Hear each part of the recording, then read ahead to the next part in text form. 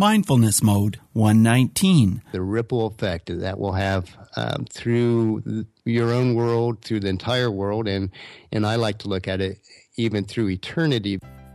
Reach new heights of calm, focus, and happiness on Mindfulness Mode with me, your host, Bruce Langford. On Mindfulness Mode, we talk about how people from all walks of life have discovered mindfulness and how it's impacted their lives to help them become more calm, focused, and happy. Okay, Mindful Tribe, let's get started. I'm totally thrilled to have H. Guthrie Chamberlain on the line today. Hey, Guthrie, are you in mindfulness mode? I am indeed. It's a beautiful day here in Marietta, Ohio. The blue skies and the sun shining, and just really peaceful here at the big house.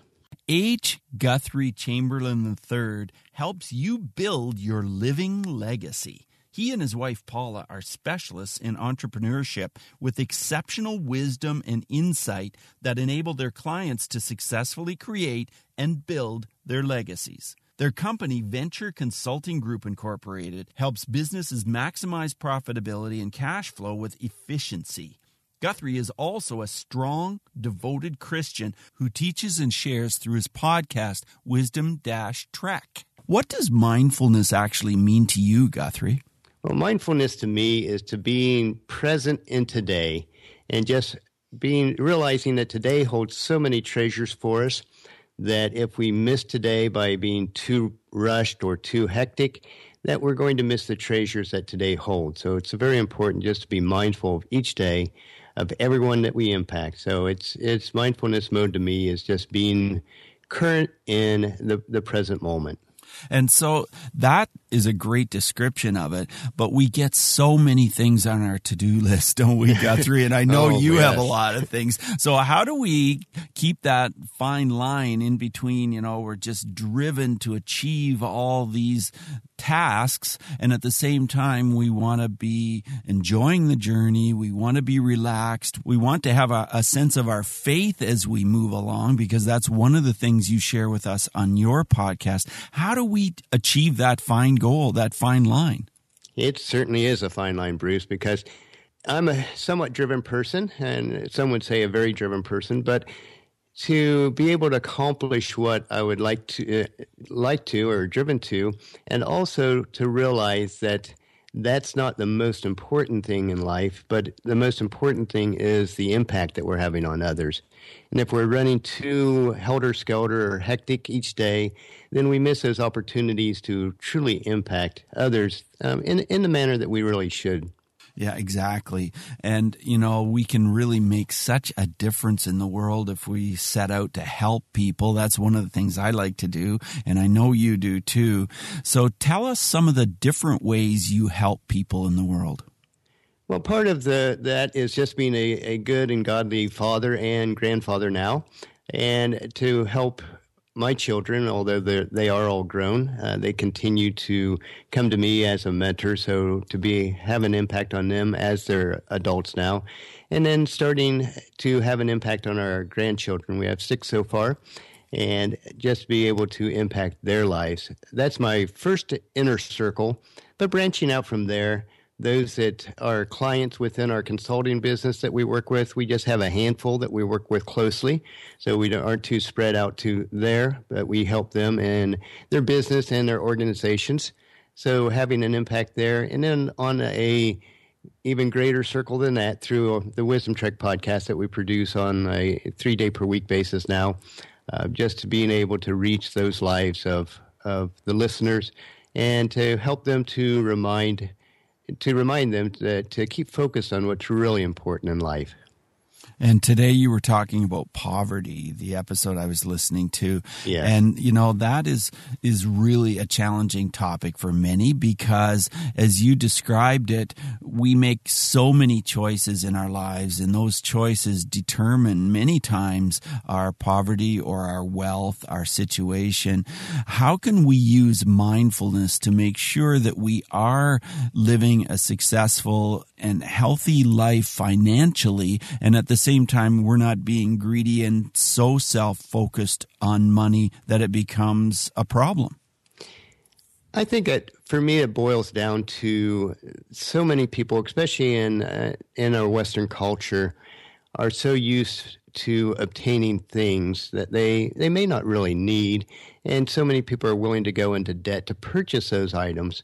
There's very few necessities in life, and I think we need to keep focused on what's truly important, what's truly necessary. And if we do that, then financially we will be much more solid. We won't get into the situations where we're borrowing for things that we don't need. And any time that we purchase something, what we don't realize, I think, most of the time, and whether it's a house or a car or anything else that you purchase, is the more that you own, the more that you're owned by those possessions. And to have that, if the cycle becomes, you almost become a slave to those possessions, and to do so, then you have to have a hectic lifestyle of producing enough income to cover those items that you've purchased. And that does not leave us room for mindfulness to step back and say, no, there's more important things in life than things. And to be able to reflect on life as in a mindful manner, realizing that it's nice to have possessions if you can afford it and do so without going into debt. But it's also more important to have those relationships of people that you impact and that can impact you in a positive and meaningful way. Yeah, it really is. And, those relationships are so important, but so is the relationship with ourselves. And I know as a Christian, prayer is very important to you. I talk to a lot of interviewees about meditation. Is prayer your form of meditation? It's my primary form of meditation, but also studying God's Word, because I speak to God through prayer. Rarely have I ever had any type of audible response, and usually it's probably just a voice in my head. Yes. But the response from God back to me is through His Word. So I spend a lot of time studying His Word. I'm a student of the Bible.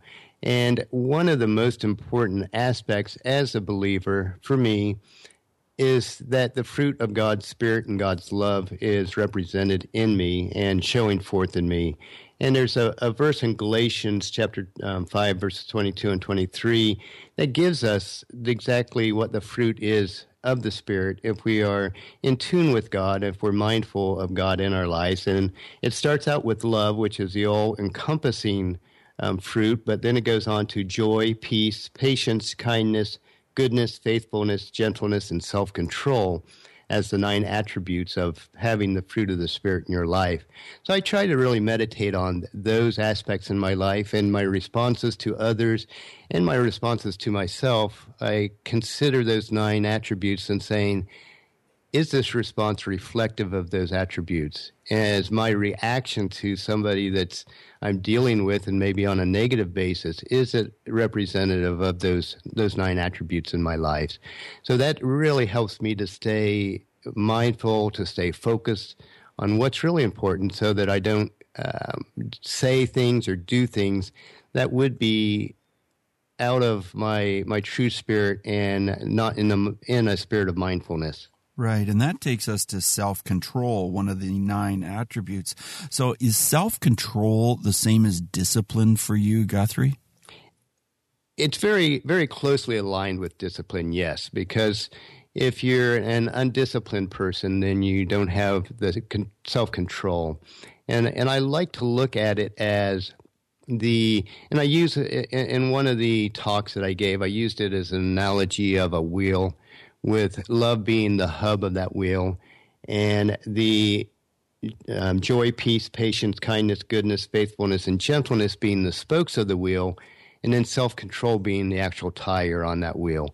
Because you need all 3 components in order to run smoothly in your life, but it does take that self-control, that discipline, to keep all the other attributes in line in a straight way so that you can have a smooth ride in life. Right. And let's talk about patience and how mindfulness can help us with patience in our lives.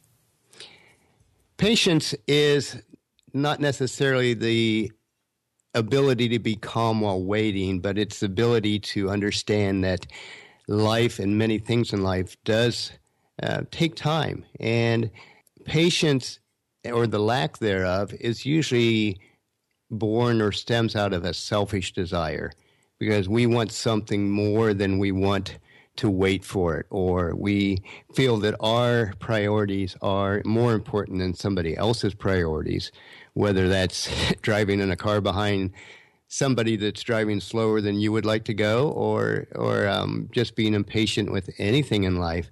It's usually stems are born out of a selfish desire of some sort, and we need to step back and say, one, is it important? And if so, how can I be patient during this time in order to be mindful and reflective of what my true purpose in life is, so that I can, once again, make that meaningful impact on the lives of others. So patience is a very integral part of being mindful.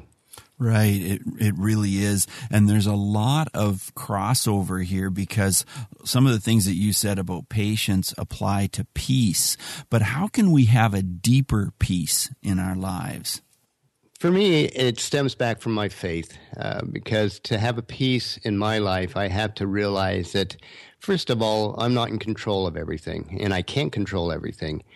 And my faith rests in God, who does control it all. So even when things don't go well for me or don't go according to my plans, I can be at peace because I realize that I do have a sovereign God who does understand, one, what I'm going through, whether it's struggles, hardships, or even good times, and two, that he has an ultimate purpose that's more important for me than what my perceived concept of what I should have in my life is.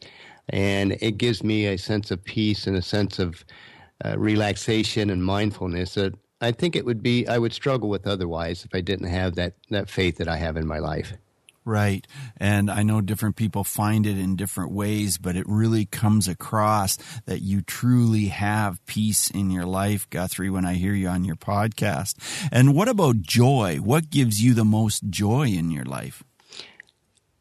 To me, joy is, I find the most joy in serving other people, just to be able to provide for them in some way, whether it's a helping hand or some sort of monetary assistance if they happen to need it, or just to do something kind or nice for somebody, whether it's Paula, my wife, which is important that I treat her with utmost respect and kindness at all times. And then my children and grandchildren, making sure that I help those. And to me, I think it stems out of at least what I try to have as a servant attitude, brings me joy because I can see the benefits in their lives. And that brings me certainly a sense of joy that I have being able to provide for others and to assist others. Well, you really are a family man, and you've got your big celebration coming tomorrow, your family celebration. And family can sometimes present challenges because, we have conflicts sometimes. We don't always agree on how things are done. How can we use mindfulness to really, truly have great family relationships? That is a great point, Bruce, because, yes, even though we are one of the same family, we have different opinions and different views of life. And sometimes if we get in situations, those differences can be accentuated, just even stemming from a sibling rivalry. I grew up in a family of 10 kids, so I have 9 siblings, and just a sibling rivalry that stems from growing up can be a point of conflict at times, even as adults as we get together. And just our various views, although we were a family of faith, we do view things in a manner of faith a little bit different from one to another. So to me, and I may have to practice it this weekend with family coming in, is to be a peacemaker for me is important. If conflicts do arise or if things I feel may lead to potential conflicts, to be able to step in and help us to focus on the situation of what's more important is the time that we can be together and spend together here on earth, and to be able to enjoy each other as family members and be able to diffuse any potential conflict that might possibly arise. And to me, to be mindful of that potential there of conflict, but also be mindful that I can play a role in making sure that at all points that we focus on what's important and remain at peace during that time. Those are some really great points, Guthrie. We need to be peacemakers, to deal head on with conflicts, to learn to focus on the situation. I actually have a series of 5 guided meditations which can help you, Mindful Tribe, to be more focused, be able to live in the moment. It's called Fine Tune Your Focus. Each meditation allows you to use audio only or a gentle video to calm you and help you become more grounded. Just go to mindfulnessmode.com/focus. Enter your name and email and you'll get your free guided meditations. That's mindfulnessmode.com/focus. You know that I've worked in bullying prevention for a period of time, over a decade actually, and I'm just wondering if you have a story that involves bullying where mindfulness would have made a positive difference.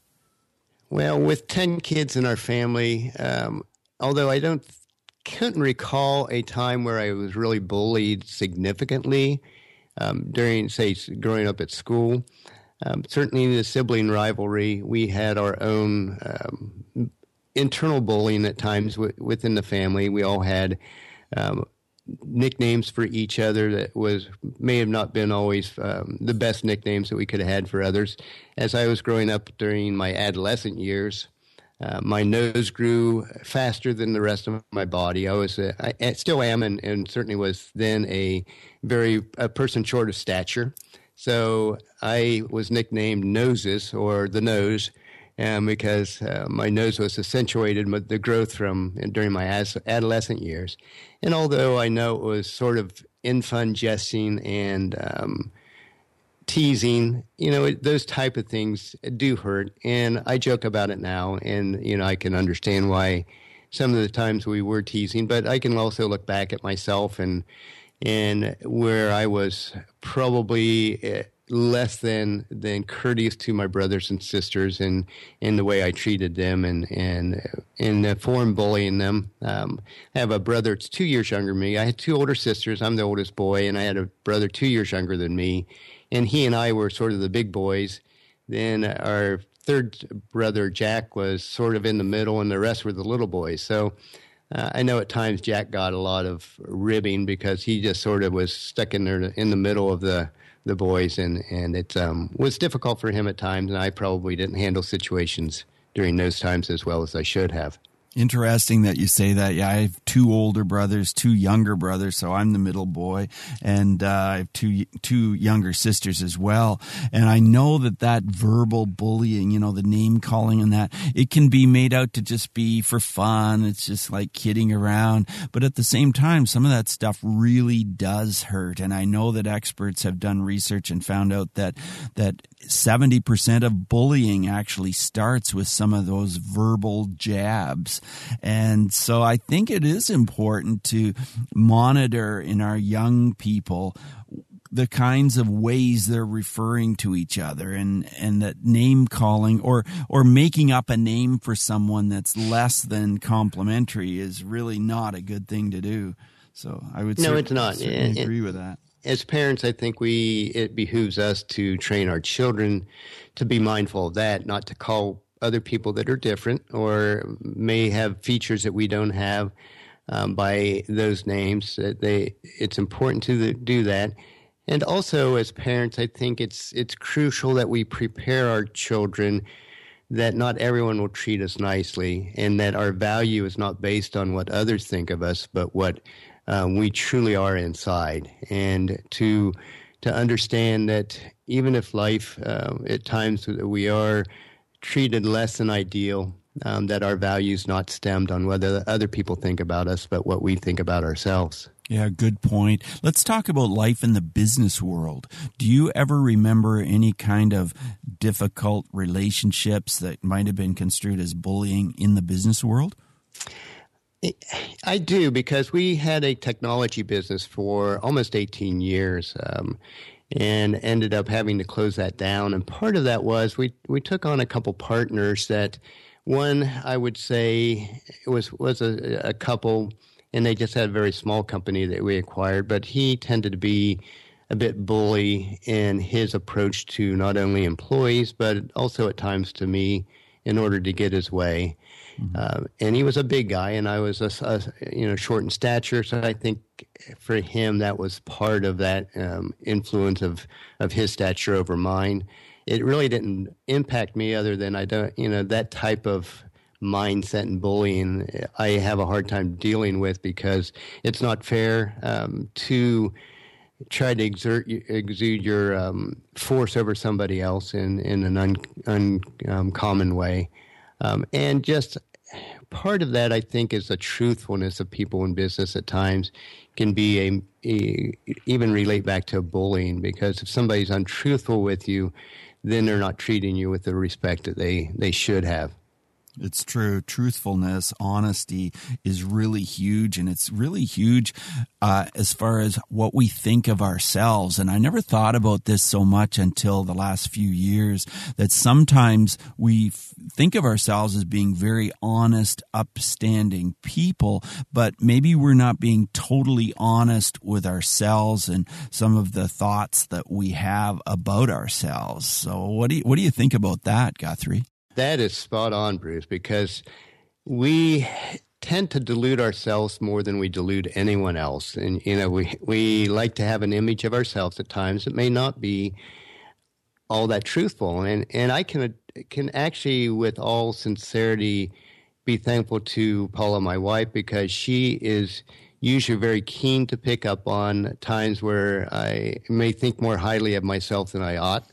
And to help me to make sure that I keep that in check, because it doesn't do me any good to have a skewed perspective on myself, and it certainly doesn't do the people that I deal with any good if I have a skewed perspective of myself. And to me, especially as I've grown older, to realize that even if people respond inappropriately or lash out toward me, I need to step back instead of reacting, and to realize that, what's maybe really going on in their lives, that they're reacting in this way or they're acting out in this way. And to be mindful of that so that I don't respond inappropriately when somebody else may be dealing with an issue that I'm not completely unaware of, and I need to be really sensitive to. That's a good point. We're headed to Podcast Movement next week. I know you're going to be a speaker there. Would you mind sharing a little glimmer of what you're going to be talking about at Podcast Movement? Yeah, I will. And I feel both humbled and extremely honored to be able to have the opportunity to speak. And the session that I'll do, it's one of the PMX sessions. They're very short, 15-minute, succinct sessions. And I'm going to talk about the 10 truths that you need to build your living legacy through podcasting.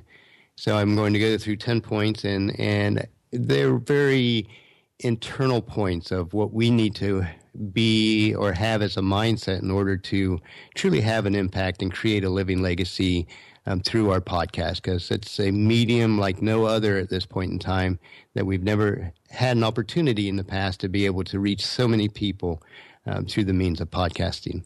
Yeah, that's really true. And I love how you talk about building your legacy, your living legacy in your life. You talk about that in your podcast. And you also do a lot of storytelling. And when I say that, I mean you tell us things about what you're doing in your life, about your reno projects and different things. You really seem very, very comfortable sharing with us. So could you talk about sharing, storytelling, just being yourself and being vulnerable, and how we can be mindful and do that and just be relaxed about it? I think storytelling is one of the greatest means of reaching and impacting other people. And one of the master storytellers, it was Jesus Christ, and his stories and analogies and parables that he told. And to me, being able to be authentic, one, in my life, because I'm no different than anyone else. I have no special talent or abilities. I'm just an average guy with a passion to impact other people. And through the means of stories, I find that I can relate to people and not only my stories of my own life, but tying in stories of life in general into the podcast in order to make more of a story format of it so that we can use it to relate on a base level with people in order to just to present to them some truths that we may have heard about, but we really don't grasp until it is in a story form so that we can understand it more fully, understand that, yes, we're all the same. We all have some of the same issues and struggles that we deal with, but through that all, we can make a difference in our world, even if it's a small difference just to the people around us. What most of us don't realize is the ripple effect that will have through your own world, through the entire world, and I like to look at it even through eternity, because the only lasting thing on earth here is the impact that we'll have on the generations to come that can have a impact on their generation. So that is the lasting impact that we, and me in particular, hope to have on eternity. Wow. And that just kind of almost sends shivers just thinking about it. Not just the ripple effect right here on earth now, but in eternity. So it's true. We really can change people's lives and change the way things are for people. Guthrie, my next questions are part of the multi-mode round. Just short 30-second answers are perfect. Here's the first one. Who is one person who has influenced your mindfulness practice? I would have to say the single person that's influenced me the most is probably my dad. He has a love and zest for life. My mom has passed away, but my dad still is at 85 and still enjoys life. And he's a simple man. And Paula says that I get my simpleness from him, which I don't mind, because life can be enjoyable and we don't have to overcomplicate it. So I think my dad probably had the biggest influence on me. How has mindfulness affected your emotions? It allows me to step back and relax when otherwise I might be uptight, just to be able to look at life from a larger perspective and what's most important in life, opposed to what struggles I might be going on through on a particular moment, on a particular day. Tell us how breathing is part of your mindfulness practice.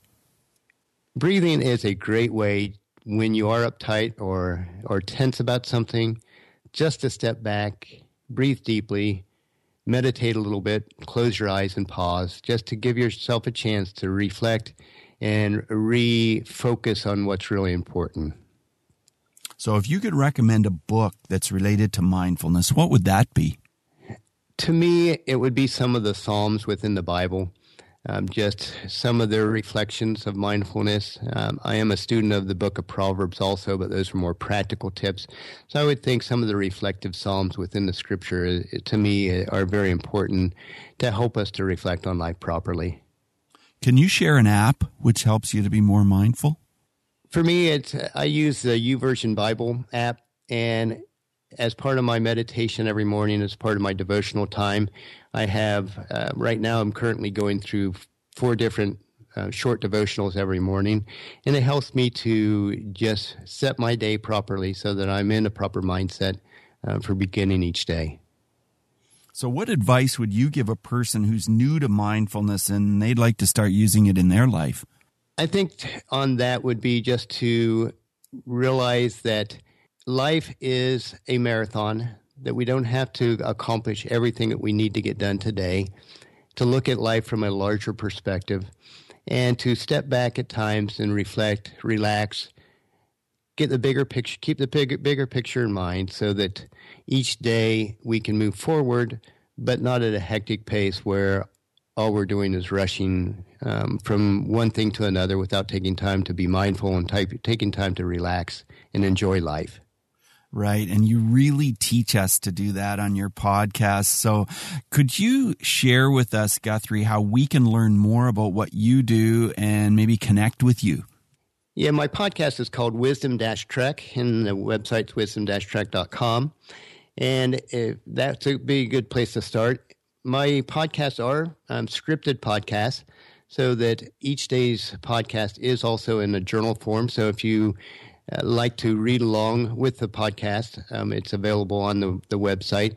And I'm also putting together a series of devotionals on a monthly basis. I have the first one completed and just working on the second one right now. From the first year of our podcast, we did a daily podcast. So we have 367 episodes available that I'm putting into a monthly journal.